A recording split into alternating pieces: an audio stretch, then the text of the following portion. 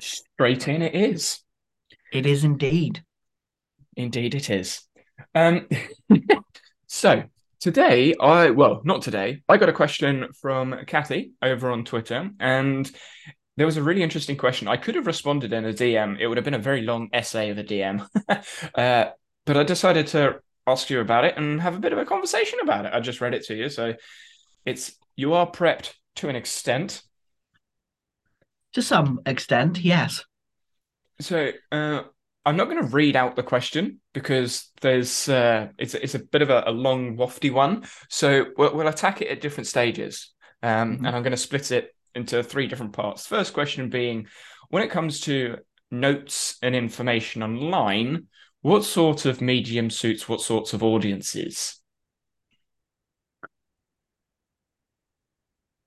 I think we were discussing this in some ways. Like, I'm taking it from a business perspective because, of course, I do. Like we were discussing this in a previous episode about marketing and how we discuss stuff and what we say and how our philosophy changes. And I think this is kind of a tangential conversation of like what best suits what platform. That is something that, from a marketing perspective, is a tricky one because I've been like, this podcast is very long. Well, it's long, it's a longer form content of an hour long. For most people, that's quite a bit. Um, but then also there's my podcast, which is little tiny snippets that end up going under 5 minutes. I think from a marketing perspective, podcasts are like developing the relationship. Like it's when you want to actually ask interesting questions. Like skip over the pleasantries and actually get to the heart, which is why I think I love this podcast and my podcast because I can skip. Like I think that's the kind of conversations that suit here of like here you can have conversations you wouldn't normally have because you already know the person. You've kind of got some of the assumptions that you had of the other person, and you kind of are getting to know them. Social media. So I think there's an interesting conversation happening in the editor space, the YouTube editor space.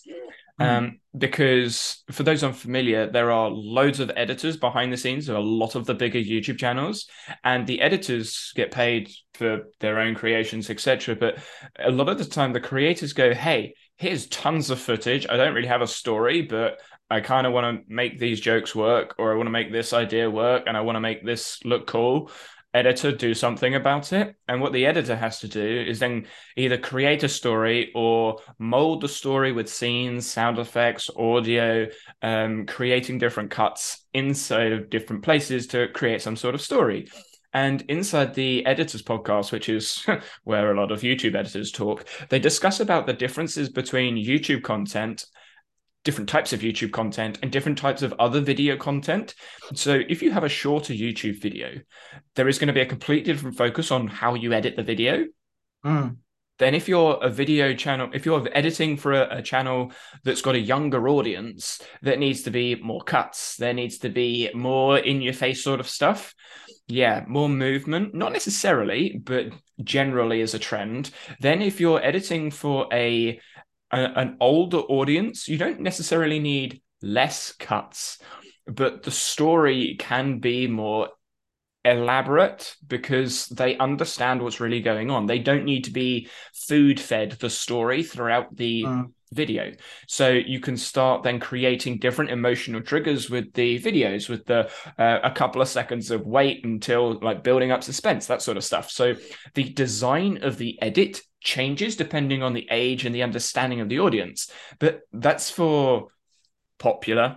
Um, Videos in the entertainment area of YouTube. When you start moving towards the education, well, now the edit changes because Now the edit isn't to maintain retention. Now the edit is to reinforce learning. So you maybe slow down the edit. You maybe emphasize slow motion. You may go back to the same clip multiple times to try and reinforce the story, reinforce the narrative, explain what's going on more. So the edit changes, which inherently changes the story of the video. Whereas inside of a podcast, you don't typically do any of that unless you're doing a highly edited podcast. Most people do highly edited podcasts I've seen. But still, like, how many podcasts do you know say the same thing? They go over the same thing in the episode.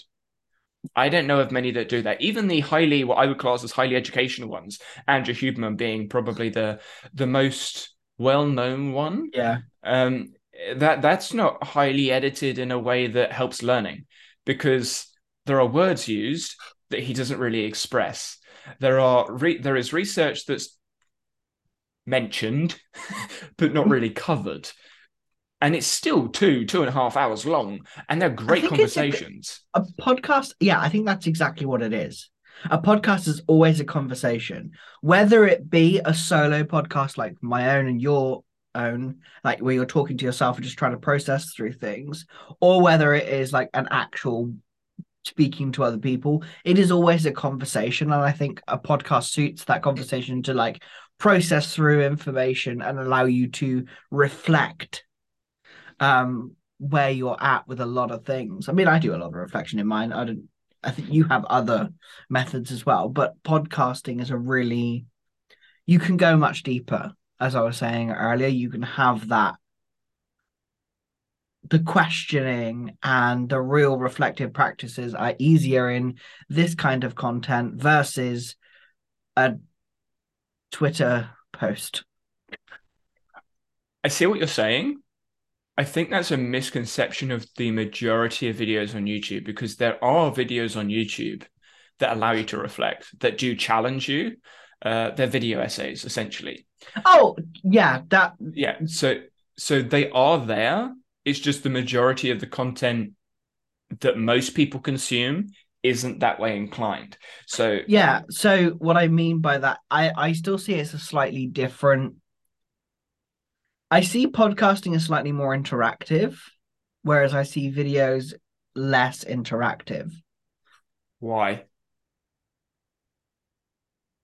In terms of like what we're doing, this is more, there is interaction between two people, whereas on a YouTube video, there isn't quite that. So on a static podcast, it's just one person. No, there is a difference. There is like it is more kind of static, as you will, kind of like a video essay, where the reflection is kind of inward. Whereas a podcast like this, where two people with sometimes differing views come together, it feels more interactive and a little bit more live for me. Okay. So question then, do you need to have another person for something to feel interactive?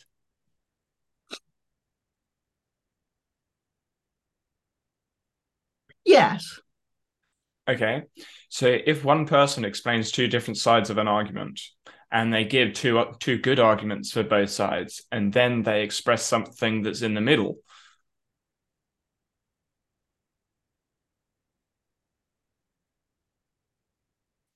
The reason I say that is because a lot of what I would class as video essays, inside of the business video essays, they're one-sided stories. Inside of the educational essays from I'm going to say natural sciences, are also one-side stories. But the philosophical essays have to, because it's philosophy, take multiple points of view. And I think because not many people discuss philosophy, those types of videos aren't out there that much. And from my research, which is really annoying, like all of learning research, those videos are one-sided conversations. I wouldn't say there are video essays about learning styles, learning education. Like learning styles is what I want to use, but the misconception of what learning styles are, I'm like, I can't really use that term. But yeah, the styles of learning content that's out there, it's poor because it's just a one-side narrative, often not evidence, brings down the quality of content. That's something we'll talk about in a bit. But it means that what you were saying about the interactive element, the two sides of the story aren't there, and that's where the nuance and the context lacks. So podcasts can have that if there are two people there, but the creator could also create that by just acknowledging that there are other people in the world. Yeah, and I think so I am looking at this from a business lens because that's the lens that I work within. And often a lot of the business podcasts do not do that because they don't have to, because they feel they don't have to. I disagree, and I think it does. I was going to say, correct yourself there, sir. I believe it should be done, but they do not view that they have to, because the purpose of their podcast is not to develop a conversation. It is to sell stuff. For a lot of marketing purposes, the purpose of marketing is to sell your stuff. And often podcasts and other various forms of media are not about education necessarily, or it's education thinly veiled with marketing underneath, which is probably a very pessimistic view. I am aware of that, but in the reality of business, that's often what it does. So, education, yeah. How would you class education inside of those business videos? Is there education there? Would be my first question.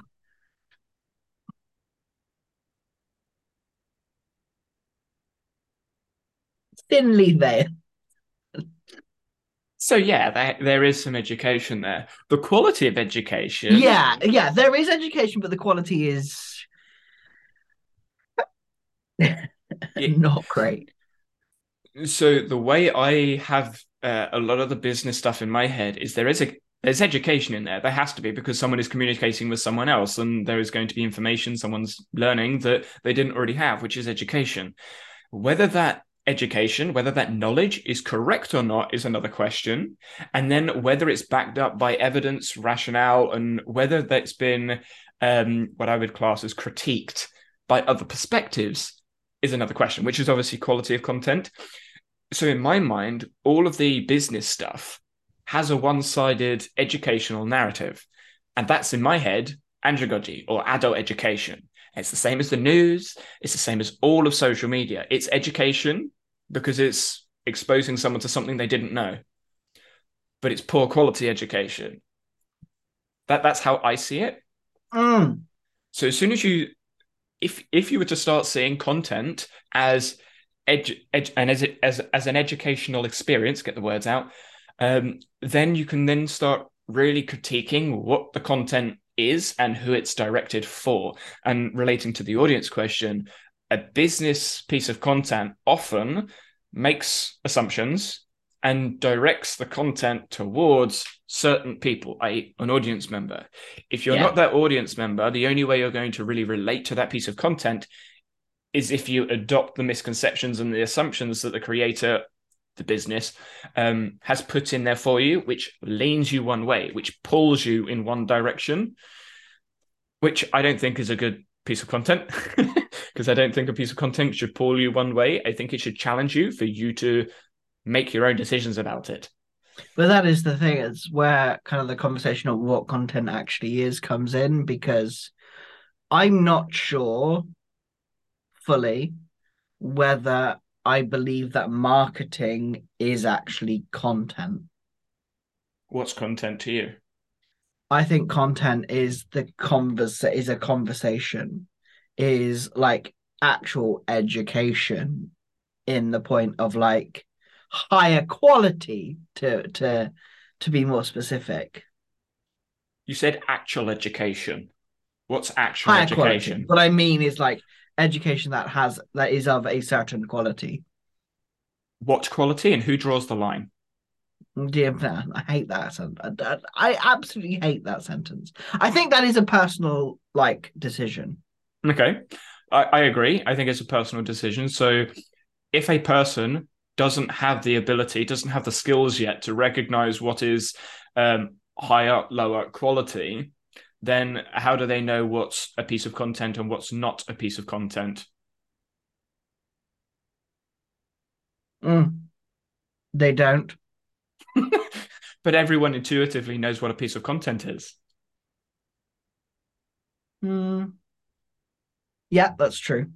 Well, mm, They'll argue about how useful the piece of content is, but it's still a piece of content. true.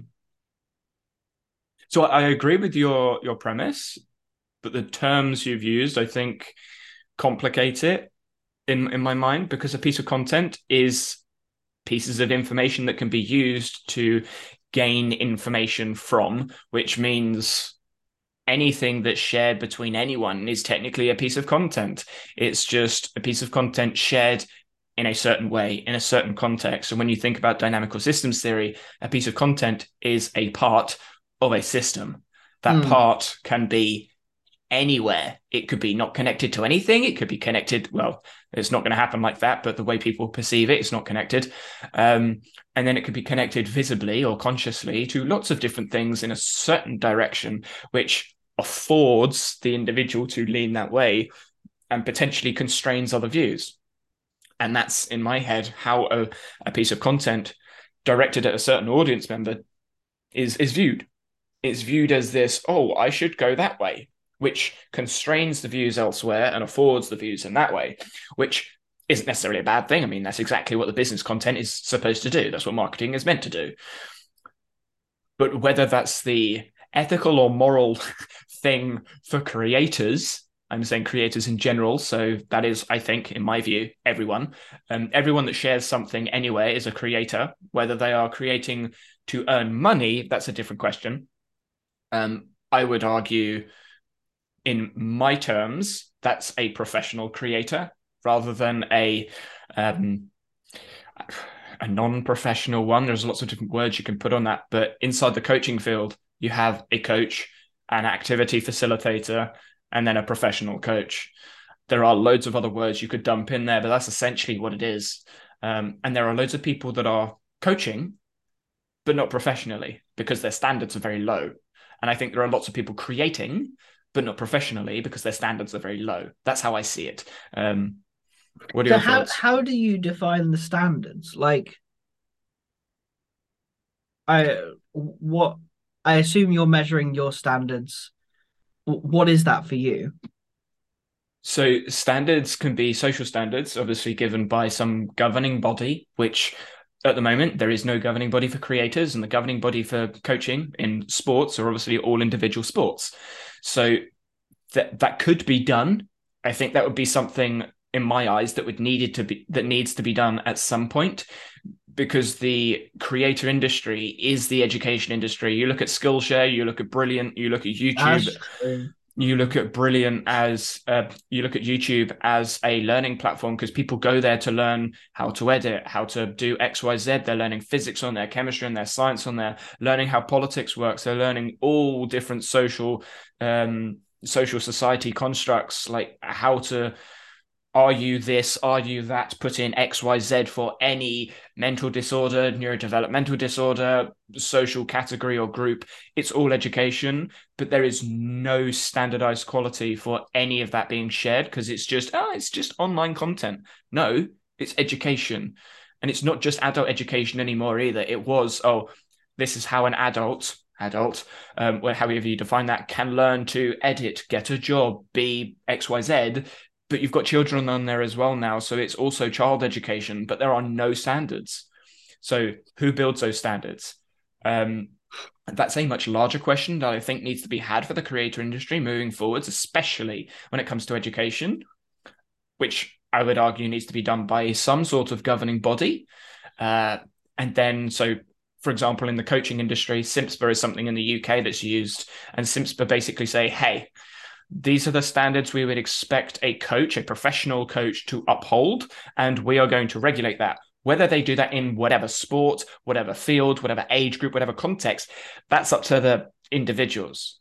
But if they want to hold a CIMSPA standard, yes, we say that this person is competent enough to coach it to a professional standard, then they have this stamp.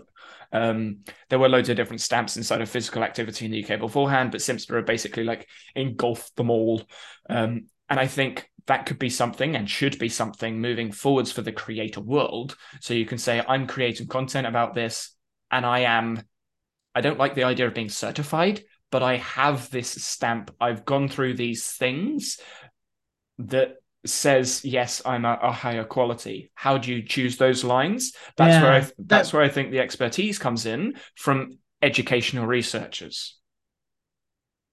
Yeah, because that's the question. Because if we look at certain certifications that we both know of, um, the barrier to entry is pretty low. And so how there is a line that has to be created. Yep.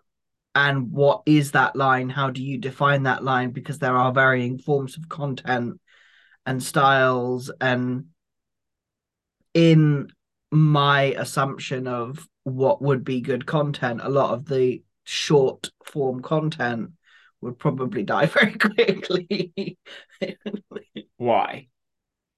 because it's a lot harder to put well researched, well like thought out conversations in 60 seconds. So why does it need to be well researched in 60 seconds? Because that would be the deem of like what is a quality piece of content, that it has some form of backing.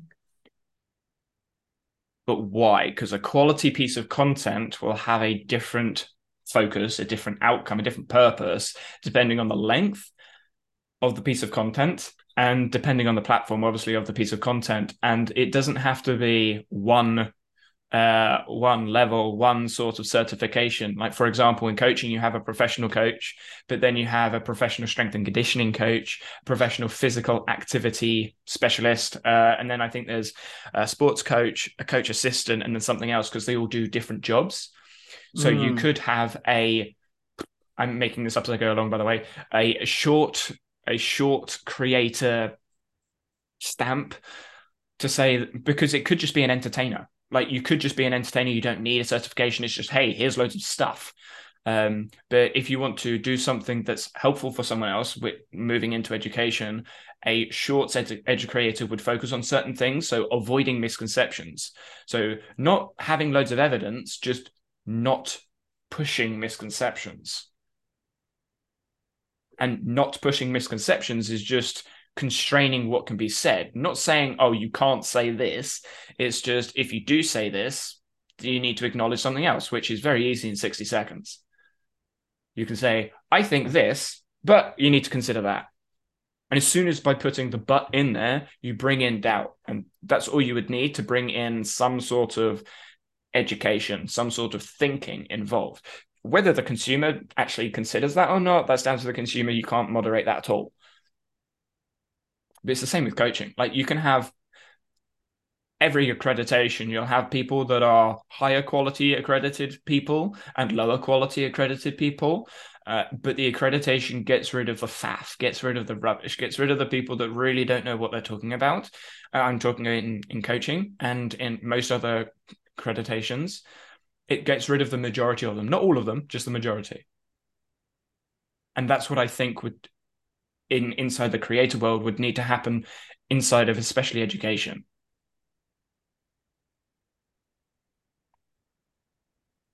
Yes, it would need to be moderated. Because at the moment, all of that is individuals. And that's where this next part of the question comes from. So it says, depending on so is it different audiences, types of material, a different maturity of the content, or something else? So the maturity of the content, the direction of the content from anyone's standpoint. So they've then put the standpoint from the creator or the consumer / learner. I think the maturity of the content at the moment comes down to the creator themselves, which for entertainment is fine. I don't see an issue with that. But for education, which is what a lot of online content is, whether you like it or not, uh, there is a level of maturity that needs to be had. And a lot of people talking about things that they don't grasp, trying to package it as education, does more harm than good. And we've spoken about the neurodivergent stuff quite a bit, but there are loads of people making what I would class as entertainment content about a disorder that I think I don't know, I'm gonna guess, but I think could be quite offensive to some people in that field and be like, no, that's not right. But it's directed as entertainment, but could be seen as education. ADHD is this. Someone with ADHD Yeah, says, no, it's not.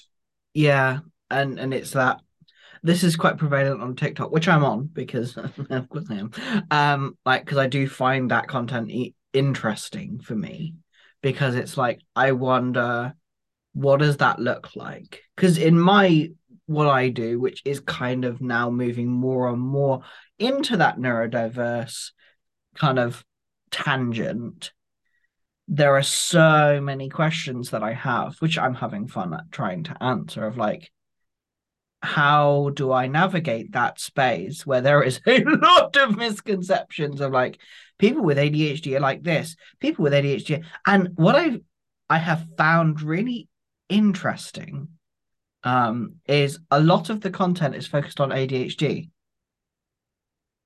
which is really interesting because there is more than ADHD, which I find quite fascinating as someone who is not diagnosed ADHD. Diagnosed is a whole other thing, but I am diagnosed autistic. And a lot of what is spoken about in the neurodiverse space is hyper focused on ADHD, which is quite interesting from my standpoint. Why do you think that is? Well, what's your initial gut feeling? I don't know. I'm not sure, but I think ADHD has kind of What others are there for those that are unfamiliar? so my definition of neurodiverse and neurodivergent, I don't really like divergent, but I'll use it because it's common language, is things like autism, ADHD is included in that, but it's not everything, but also things like dyslexia, dyspraxia, depression, anxiety, and other things that stop you from doing things in a certain way, which I hate the definition that Yeah. I have created, but I'm developing it. So when we look at those words, anxiety and depression, is that encompassed in mental health Yes, via assumptions? via assumptions. Yes. Yeah. So the general public will assume, Gen Pop people will assume depression, anxiety, and all the related emotional feelings uh, relate to mental health. Oh, they're talking about mental health. Someone's depressed. That's what I hear a lot from the Gen Yeah. Pop conversation, and that's not what mental health is. It's not just about depression. It's about far more than that. But Yeah. misunderstanding. Then you said dyspraxia and dyslexia. Is that spoken about anywhere? What do you mean anywhere? Well, you said that ADHD is prevalent. So Is that is spoken as much? No. In very, very, very small communities, the communities that I am in, they talk about more than just ADHD. The common misconception that I'm seeing is neurodiverse means ADHD. so question for you then. Dyspraxia and dyslexia. Is it easy to attribute that to yourself, to self-diagnose dyslexia or dyspraxia?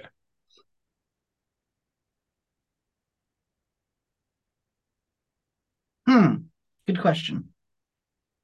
Could someone watch a video and go, "Oh, I think I have dyspraxia," or "Oh, I think I have dyslexia"?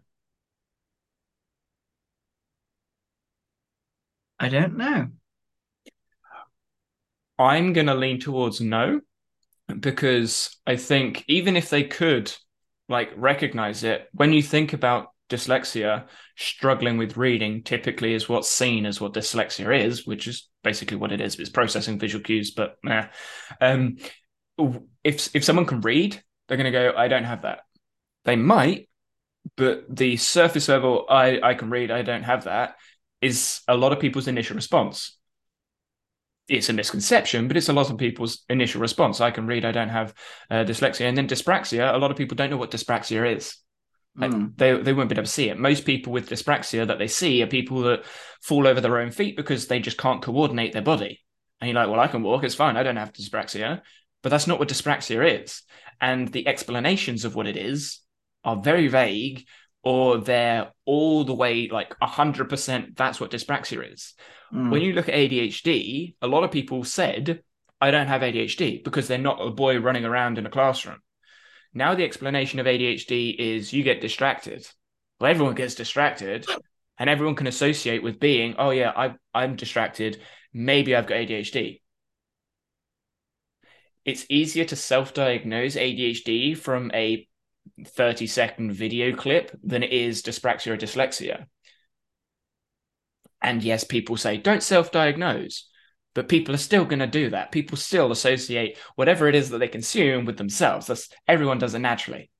Okay, this might be a slightly. I'm interested to see your like views. I don't have a problem with self-diagnosis. I do not see that as an issue. For me, the reason why is because it's kind of more understanding of the way that they work. What my concern is with self-diagnosis is like it's taking what we've spoken about before. It's taking everything about ADHD of like all of the things of ADHD are all me. But I find it like I think there is value in like self-diagnosis because you need to diagnose yourself first before you go and get an official diagnosis. You need to know, you need to have something about yourself that you were like, oh, yeah, this is a thing. Oh, yeah, no, this is a thing that I'm seeing a lot. I'm seeing throughout my life. I've seen throughout my life. Now, whether that's because for myself, I'm very introspective. I don't know. I don't know the common population. I only know me. So what is self-diagnosis at its core?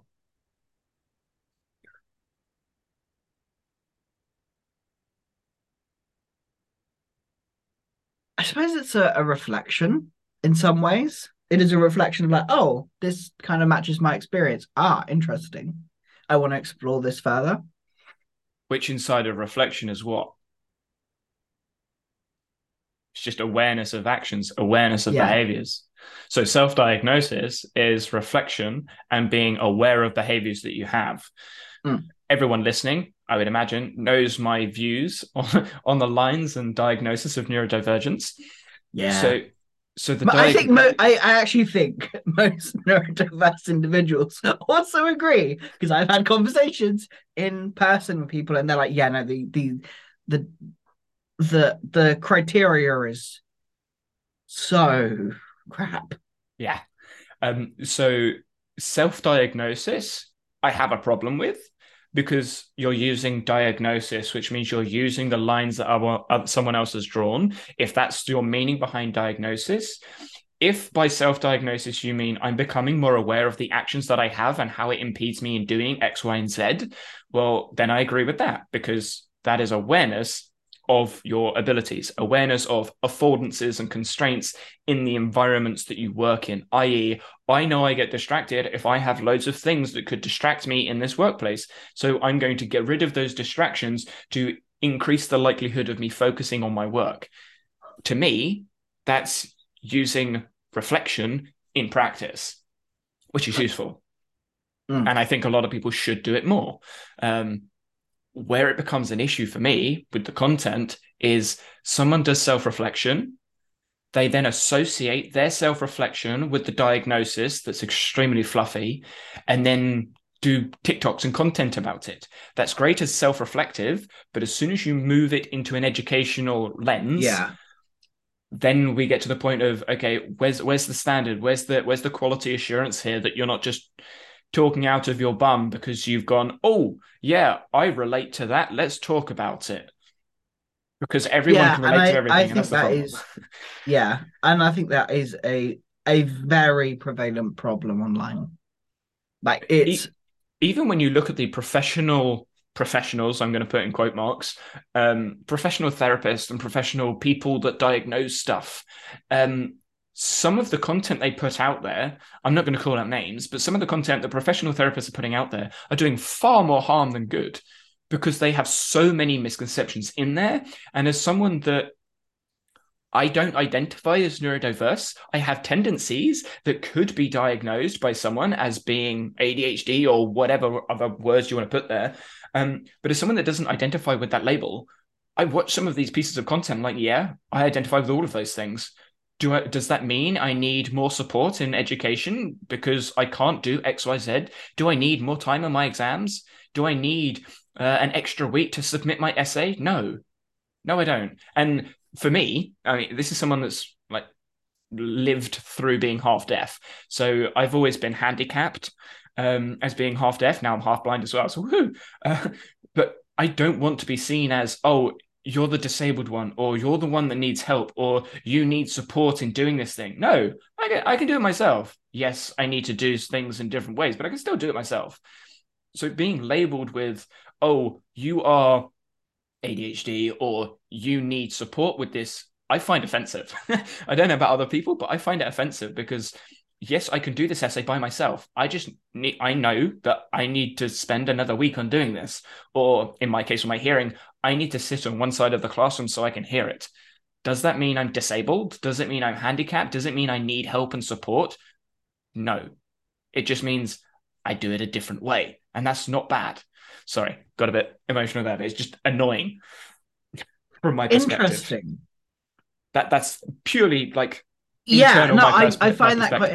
interesting because for me, my like I am half blind, which does mean I have to have things different to ensure I can do what I want to do. And that's what I see with my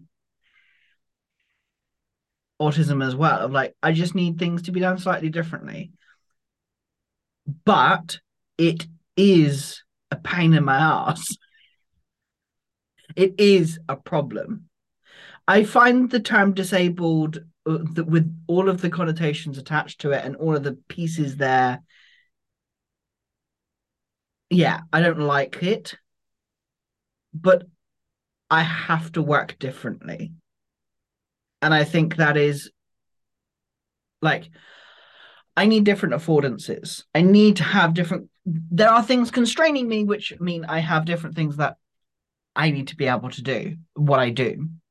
Do I feel that it debilitates me? Am I completely ruined because of autism? No, of course not. Like I still do what I do and I do what I do with what I do. I figured out how I do the do. I figured out a way of working that fits for me.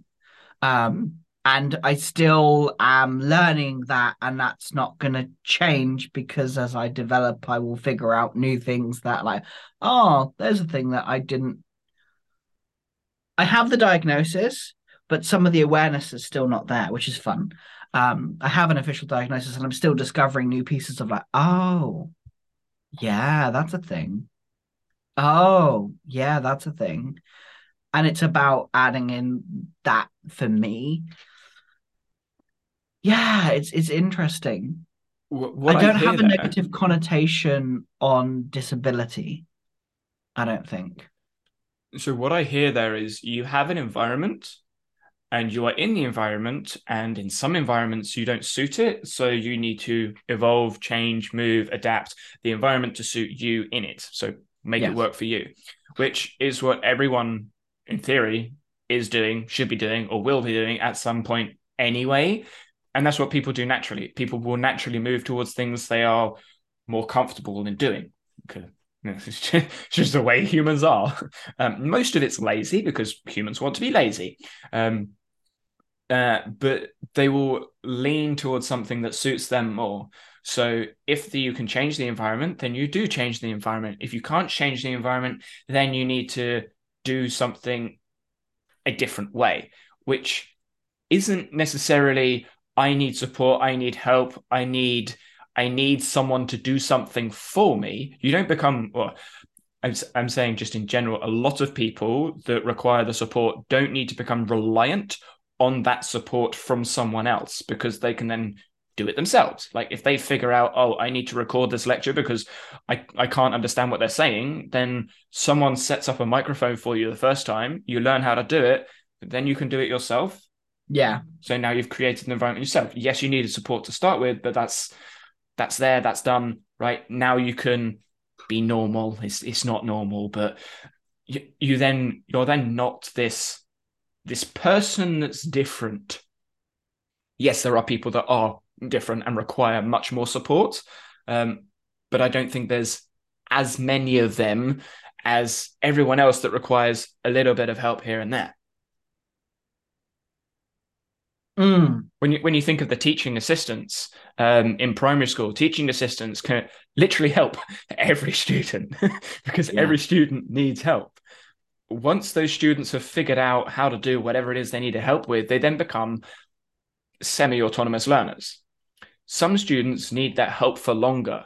Some students will need that help, like the continual help, because of whatever disability that they have. Disability in a term that's a physical or a mental disability where they can't do certain things. And yes, there are people with that. But a lot of people need a bit of support to help them develop a skill for them to do it themselves. And that's what education is for. It's for helping people become autonomous learners. If you're constantly being given help by other people, how can you become an autonomous learner? If you're constantly being given handicaps, how can you become an autonomous learner? Some people can't become autonomous learners because of their disability. But I think a lot of people can.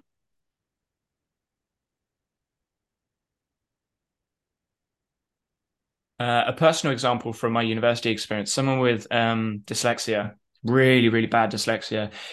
When he was listening to lectures, he couldn't read the board, like the words were all over the place.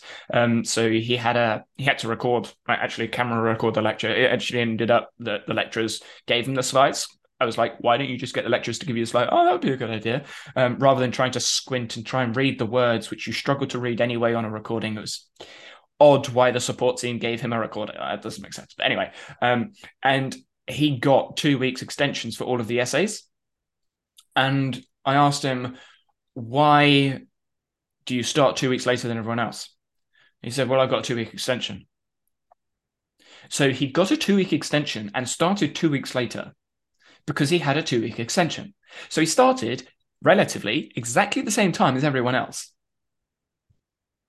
So how does that help him? It doesn't, because he was an autonomous learner being given a handicap that he didn't need. He didn't need the 2 week extension because he just started 2 weeks later.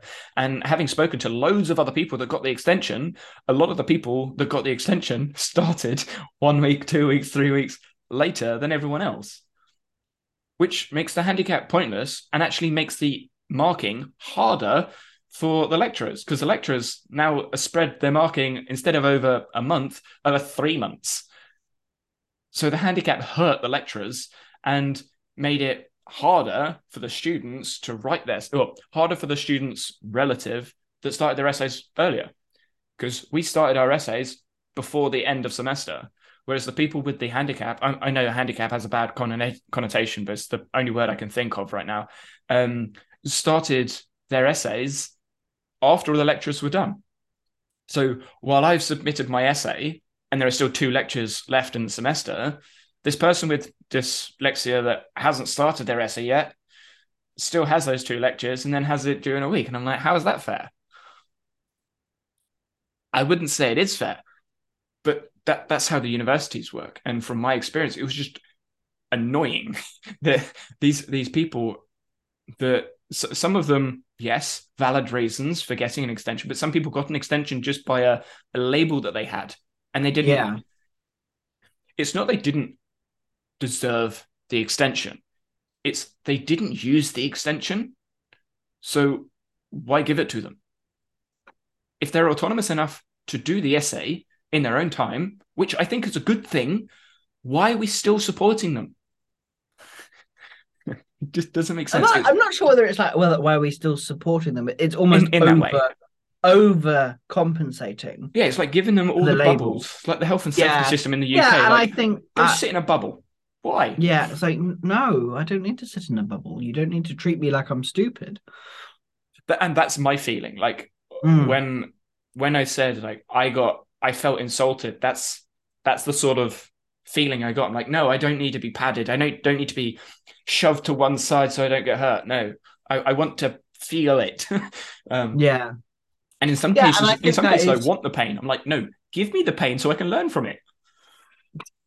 Well, I mean, like the amount of times I smacked my foot on the door because I didn't pay attention. Like when obviously Oh, I yeah. lost my sight in my right eye. I 24 years having two eyes, and then suddenly you don't have one eye. Yeah, you kick the door a lot, kick the wall a lot.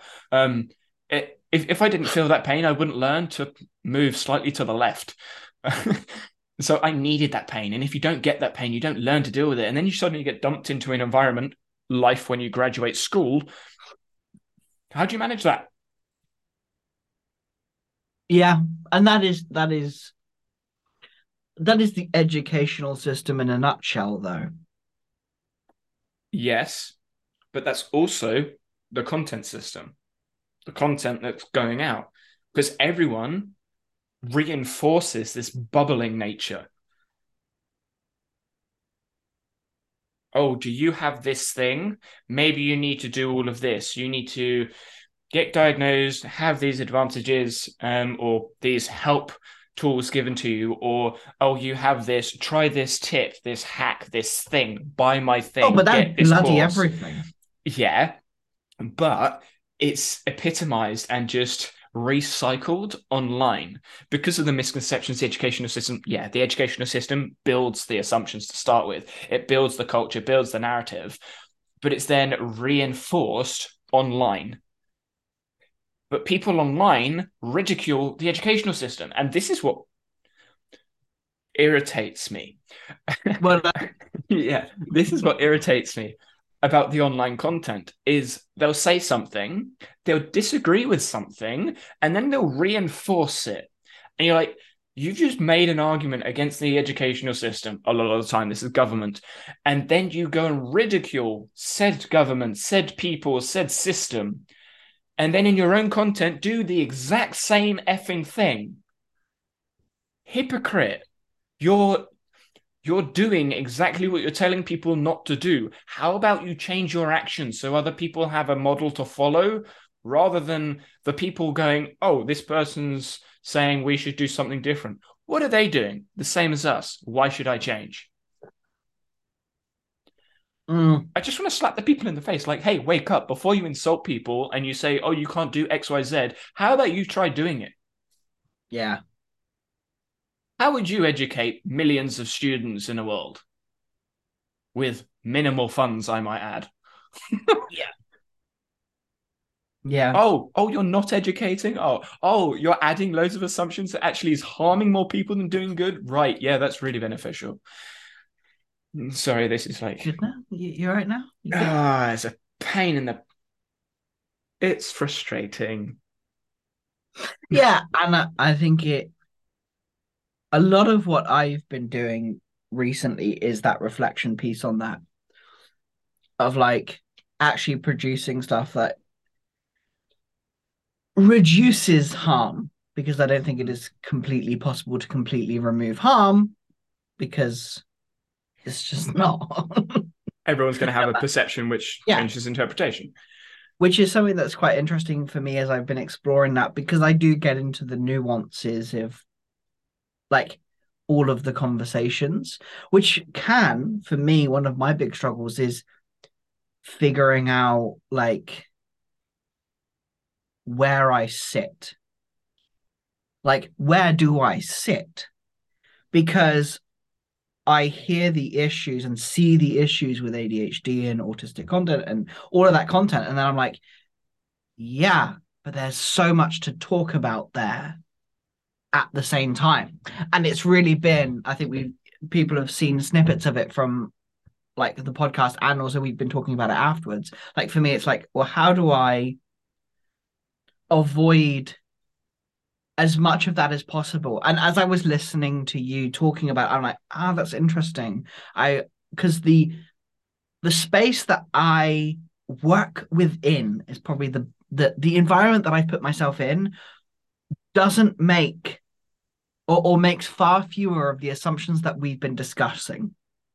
There are still assumptions because there are always going to be assumptions because that's how things work. That's just the way it is. But there are far fewer assumptions made, which is, I think it's, for me, I'm getting to the point of how few assumptions am I willing, like, where is my line? And this is my line, which is fun, and evolves and changes of like, where is my line? How many assumptions am I willing to make?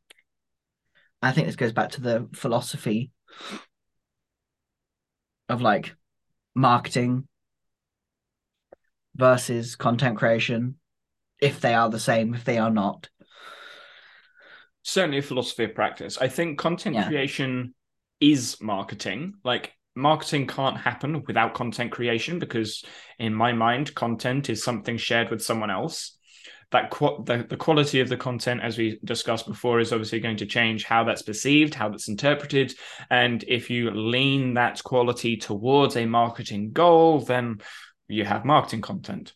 And where my mind went when you were discussing that was my choice in not doing educational content on the Danny Hatcher channel. And the reason the research videos that I did was me giving my interpretation of a research paper is because there was too much research that I understood for me to do a video quick enough to get those out. So I knew if I was going to do those videos, I would need to spend far more time expressing my conceptions, challenging some of preconceptions and misconceptions people may have consuming the content whilst communicating the science accurately. And I knew I didn't have the time to do that. So I chose not to do that to avoid the assumptions, which, as everyone will know, if you look at my channel, those videos did really poorly because people need to have those assumptions to really grasp what's going on in the video in the first place. So I knew that was going to be a bad choice when it comes to YouTube, but it was okay, how would this work? And I got a lot of, like, those videos were the most triggering for conversations because they got people thinking. And that's what the Danny Talks channel in 2023, when and if that happens, I say when and if because I've got some projects that's taking up a lot of time. When and if that happens, that's what I want those videos to be. They're content that is designed or will be designed to trigger conversation around a philosophical concept, topic, argument, claim, proposition, whatever you want to call it. And it brings in assumptions, but from every angle.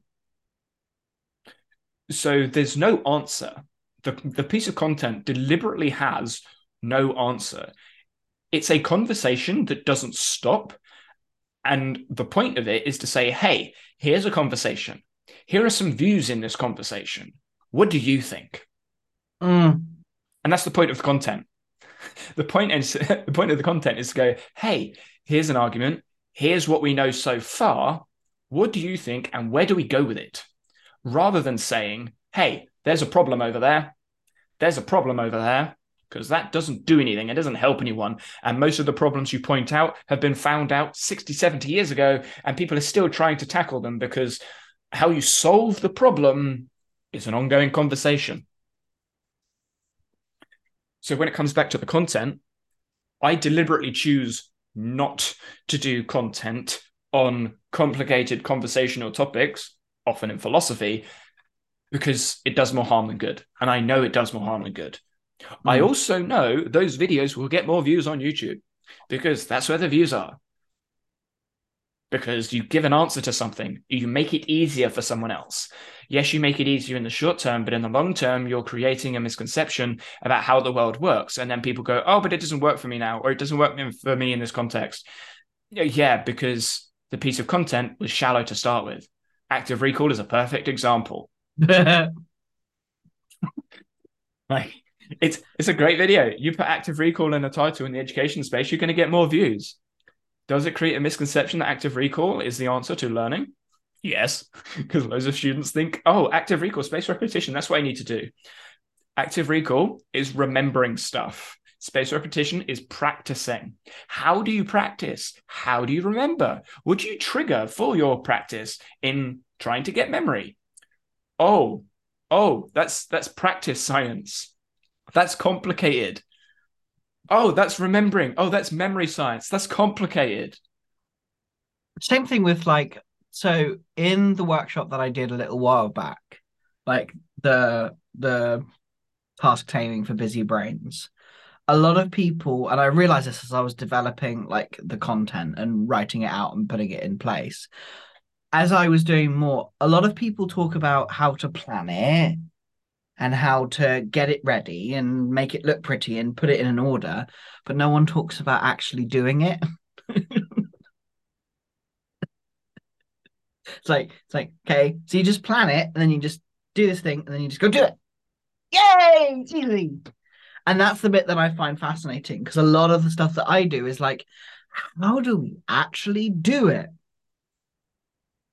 Because that's actually the problem most people are facing is actually getting a lot of the problems that my audience are facing of like actually doing the stuff and what that actually means in itself, or how do you do things, what do you want to do and how do you do it, and the answer is it depends. Now that we're a couple of weeks later, I'm going to ask you a question about that. So you've got the plan, order, whatever you want to put there, do. Um, doing. Where does doing start? Right at the beginning and in the middle and at the end is all the time. Okay, I thought you'd say that. So when you're planning, are you doing? Yes. So how can you plan without doing in a You binary? can't. Precisely. So when people say, then do it, you can't then do it because you're already doing it. Yes, that is actually what I said. Exactly. And if you're already doing it, well, planning is doing, Yeah. organizing is doing, which means what is doing? I suppose it's the completion of the task. Okay. So think like when you think of nouns and verbs, doing is a verb. It's a doing verb. You're doing it. It's a process that you go through. So you can't do it because No. there's nothing you can do. There are actions you can do, but an action is something else. An action is a specific thing. But when you're doing it, it's a process that doesn't really have a start or an end. You're just You're slowly in doing it. it. You're in the Yeah, do. exactly.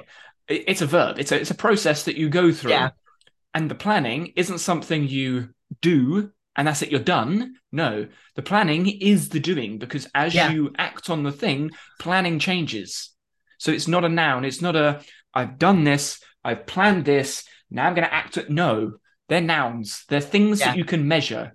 You can measure you've done stuff, i.e., I have planned a time to do it. Okay, great. Does that mean you're going to do it then? No. Does that mean you're going to finish it by then? No. It means you're going to maybe start it at some point around then. So what's the point of planning it? Is it to do? No, because planning is doing. So what's the point of planning it? Yes. And that is what I had fun most of all, and having to like I enjoyed playing with the misconceptions throughout, which thank you for that pointer. I enjoyed playing with the misconceptions of like planning, doing, all of the thoughts of like making it happen. And yeah, that is something that I'm gonna probably expand on considerably. But I'm just like, because it will go. So if you start thinking of the world instead of in nouns and in things, think of it as verbs, processes, and doing words. When do you study? Well, all of the time. So when do you learn? All the time. So when do you reflect? All the time. So when people say, I'm going to go study now, what are they actually saying? I'm gonna go plan to study. But that's what I mean. I don't know. Like when someone says, I need to study, you're already studying.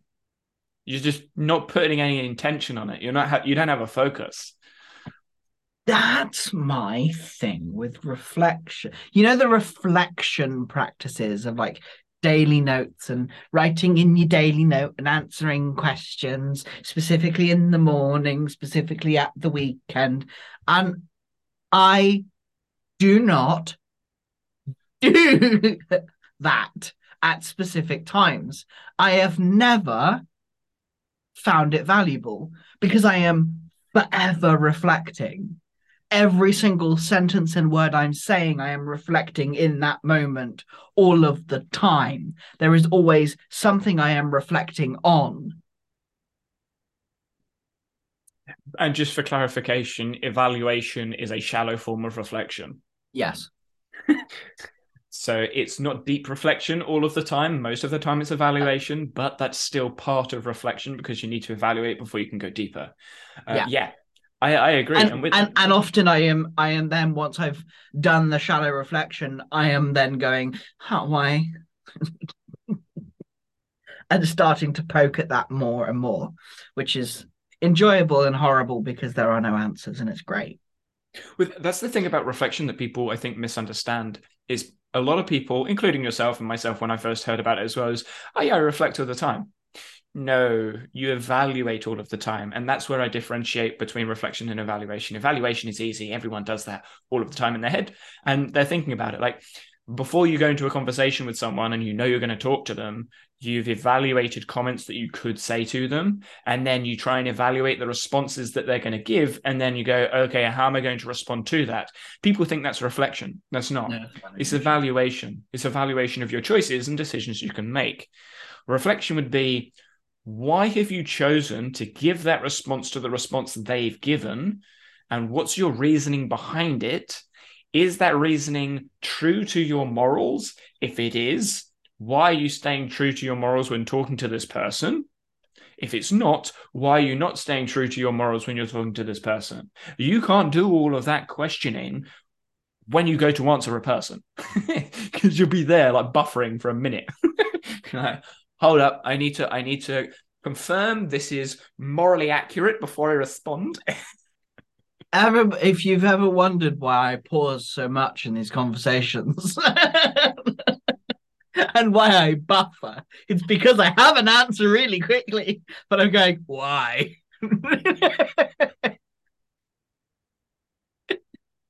Yeah, and those questions, that is where you really start to develop the autonomous ability to share content. And the reason I say that is going back to the original question from Kathy is how do you share content? What do you share? What medium do you share? It all depends on your morals and values of the information you're looking to communicate and what you want the communication to lead to. Do you want the communication to lead to someone going, okay, cool, or that's interesting, I want to consider that, or I have no idea, I'm going to have an existential crisis to understand what's going on here? Like, what is your intention behind the communication? And then what medium best suits the intended outcome? A lot of the time for me, it's video because it's multimedia. You have visual cues, you have audio cues, and you can add in other edited elements to trigger certain emotional responses.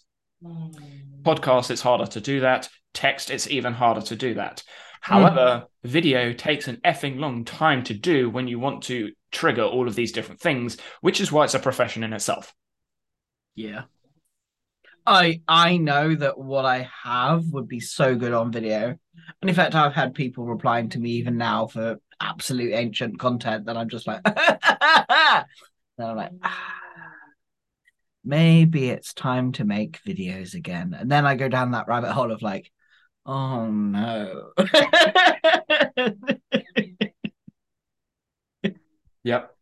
Oh no. I, actually, this might be helpful for anyone else curious. So I had that problem with the research videos. That was the problem I had. And what I did is I did a bit of reflection on that, and I wanted to understand, firstly, what I wanted to do with it. Which my answer was, I want to get people thinking, really thinking about the conversation that I'm having. Um, they don't need to have an answer. It's just got to be that's a good point. I don't have an answer for that yet. That's what I want. If people go, that's a good point. I don't like it, but I don't know why I don't like it, then I've done a good job. Then my question is, okay, how do I do that? Well, I need to understand both sides of an argument. I need to express both sides of an argument in a way that's understood by people. And I need to create some sort of emotional trigger for them to continue consuming the content because of that's the way online content works, which means I need to edit in a way that is in a narrative, in a form that people can consume, which means I need to learn to edit. I need to take time in creating the edit. I also need to research and create a script that sends both sides or all sides of a story in some way to trigger these, yeah, I don't know, which Yeah. means it's going to take time. It's going to take a lot of effort, which brings in another constraint that I had was this preconceived notion that I needed to create content in a consistent manner. So one a week, one every 2 weeks, whatever. So what I did is I went, F that. I'm going to create scripts. I'm going to do essay scripts, which is in my notes anyway. I'm going to create the arguments in my notes, refine those arguments in my notes. And when I think I can make a video about it, because it's in a form, in a narrative, in a script, that I can go, yeah, I can make a video about this, then I will. But until that happens, I'm just not going to. Yeah. And that gives me the freedom to do the research, to explore thinking, which is what I want to do. And then when I go, actually, you know what, this would be a really good video to share, I can. And that's why the video about ADHD has taken 4 months and will probably take longer. Yeah. Yeah. It's and that's what I've done. That's how I've approached making these really complex videos. If I had a team, yeah, it'd be quicker, but I don't have a team. Maybe in the future sometime. Do you want one? For some elements, yes, because I know there are elements of the process that I don't want to do. But having said that, I know there are elements of the process that I won't want to do that I need to do. Like, I need to cut down the B roll and the A roll in an editing clip. But if I don't select those, then the video doesn't look like me. So if I was to select those and then try and edit it, I wouldn't know what I had. So either I need to do the whole process or I need to cut off the person that's helping at the point where I'm comfortable to then take over, or someone else has to do it entirely. That's a question that I don't have an answer to yet. Maybe someone else edits it, but I don't know. I like the idea of developing that skill myself at the moment, at this point in time. I will probably get to a point where I'm like, hey, I don't want to edit these videos anymore. I want a good editor that can tell my story in the way that I want to tell it. Just give them all the footage, me focus on the audio, the narrative, and the research. I think that was always my problem. Is I know enough about editing to be at a Competent. certain level, competent. Yeah, thank you. And it's like, okay, but I don't want to be editing all of the time, which for the videos that I also want to create, that is what I would be doing. And that's literally the bottleneck for me with these videos. I could pump out tons of videos where I'm just sitting here talking. I could read a script. It could be an audio script of the work or whatever. And that's what a lot of readers do. Readers and thinkers and researchers, they don't make videos. They write in academics or they write in a blog. And I could do that. And my Obsidian publish technically will be the blog where I do that. But I don't like that type of communication as a way to consume content because I don't like, I yeah, really struggle consuming it. yeah. You miss so much nuance when it's just text. I don't think you miss nuance in text if the text is appropriate, but it requires a lot more focus for me, and for a lot of other people, which you could argue is a good thing. But when you want to share lots of ideas, it's very hard to grasp text because Mm. you don't have visual support. So you have to create that in your head if you can. Phonological loop. Um, add some random stuff in it. So if you can create an image, and if you created the image, is it accurate? Because there's going to be misconceptions in your image from your preconceived notions of the information that's being shared.